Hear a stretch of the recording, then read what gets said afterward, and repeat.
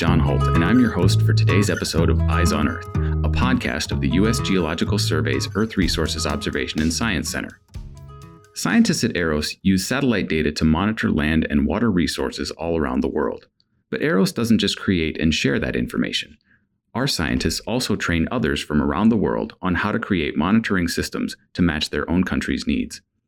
A group of visitors from Iraq's Ministry of Water Resources recently arrived at AROS to learn how to do just that.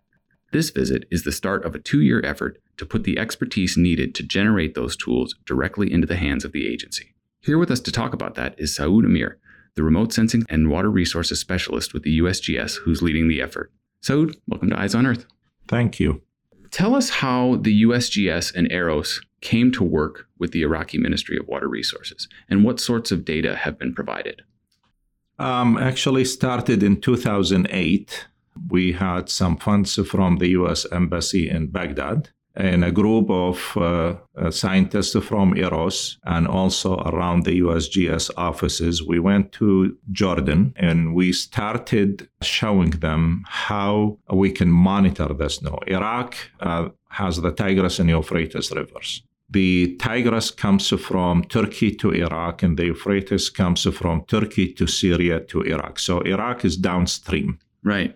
And because of the hydrologic infrastructure that is built upstream, the surface water is getting less and less and less because now it is controlled rather than it used to be just free flow.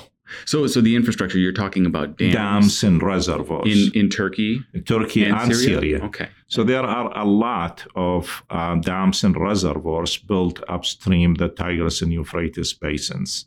So the Iraqis have to learn a way to use their water more efficiently. Okay. So in 2009, we started monitoring. AROS used the MODIS. The instrument on the NASA satellite. That's right. To map the snow cover. And then from that, the scientists here also were able to calculate the snow water equivalent. That means how much water in the snow before even the snow melt. And you're talking about just in Iraq or in the entire surrounding area, the entire river basin? Most of the snow falls on the mountains of Turkey, and it is hard for the Iraqis to know how much snow they have on the ground. So that's from the satellite. This is one of the benefits to have the satellite there, because we can have better life on Earth from space.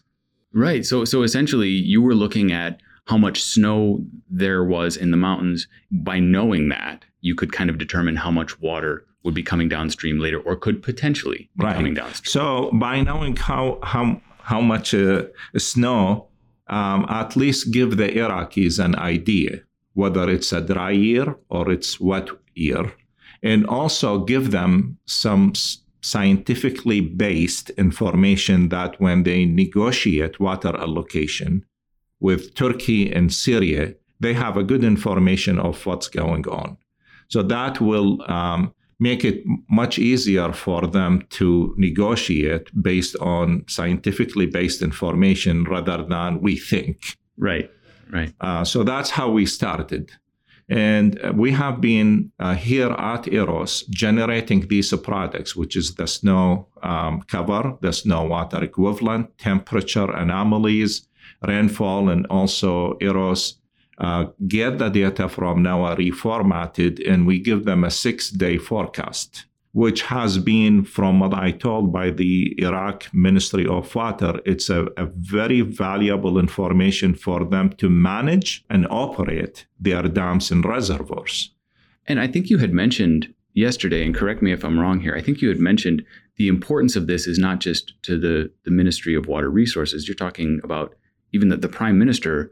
The very highest levels of government rely on this information. Yes, you are absolutely right. And it is truly, sometimes I get calls at 2 a.m, like the products are not there.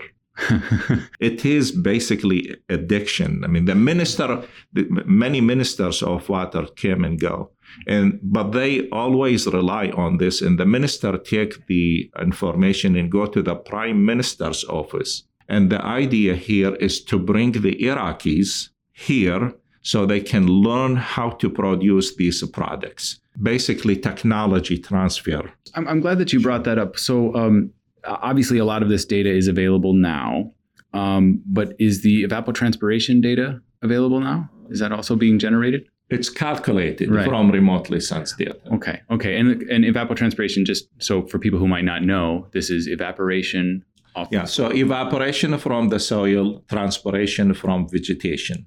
So we call it ET. Right, and this is essentially a measure of water efficiency, and this matters because...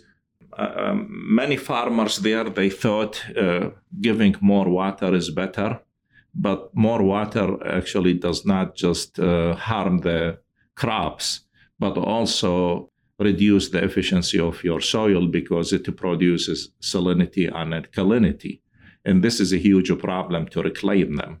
So this goes beyond even managing the water resources in terms of release from there are 7 dams in Iraq, major dams. Yes. It goes beyond deciding when to release water, and it gets to the point of being able to help the farmers in Iraq, the agricultural system in Iraq, to produce better results. So, basically it is a management tool. As daily basis, they know what's going on. They can do it on monthly and seasonal basis. So aside from that, then a group of people will come also to another USGS Water Science Center to update their national water strategy. We will have also 2 Iraqis come in collaboration with NMSU, New Mexico State University, to learn the optimization model. So it is a linear equation, but it will have boundaries where you say, I have to have this much water for agriculture, for food security. I have to have this much water for the industrial. This is for the urban. Now, the extra water, whether it comes from surface or groundwater, what would be the best use or uses for that water? That's number 1. But number 2, are you really using the best way that you could for your water? So it is very important part of this project. So it will be really an integrated project. Right. And again, this sounds like a 2-year, Yes. a 2-year total process. But the ministry already has a lot of this data. It's coming from AROS. Why is it important to, I guess, train ourselves out of a job here? Why is it important to train these teams to generate them in-house? Right. So all the data that we are using for these are free data. It's available through the USGS and NASA. The idea is the technique on how to get these raw data and produce something out of it. So it's a derived product. And we are really not getting ourselves out of job because our work will continue. It's always the USGS tradition. We have projects have ended 10, 20 years ago, and we still have that working relationship. So we will continue passing on to them any updates in the model, any modification that we do, and probably because our scientists here at AROS continue to do more research. More remotely sensed data with high spatial and spectral resolution is coming, whether from the US or from the Europeans, and they are trying to include that. So it is an ongoing process, dynamic, and it's a live process. Right. And when we're talking about Iraq, we're talking about a country that has seen so much conflict over so many years. Is the goal to sort of help build a scientific infrastructure, a resource monitoring infrastructure, so that at one point the country can, be a contributor to those conversations? To me, everything revolves around water. There is water, there is life. People can live without many things, but they cannot live without water. So bringing water to a conflict zone, it will promote stability, security, and then also develop a better livelihood. So in this situation, we're sort of using science as a peacemaking or peacekeeping tool. Exactly. Promoting the peace. Exactly. And that's why I honestly thank so much the State Department, having them fund this big project to have the Iraqis given the technology, and they will be actually the elite in that area. This technology is not very common in the neighboring countries. Without the help from the State Department here in Washington and the U.S. Embassy in Baghdad, it would have been extremely hard to accomplish anything. So this has been a fascinating conversation. Thank you so much for walking us through this program. Thanks for having me. Thank you for joining us as well, listeners. We hope that you come back for the next episode of Eyes on Earth. This podcast is a product of the U.S. Geological Survey, Department of Interior.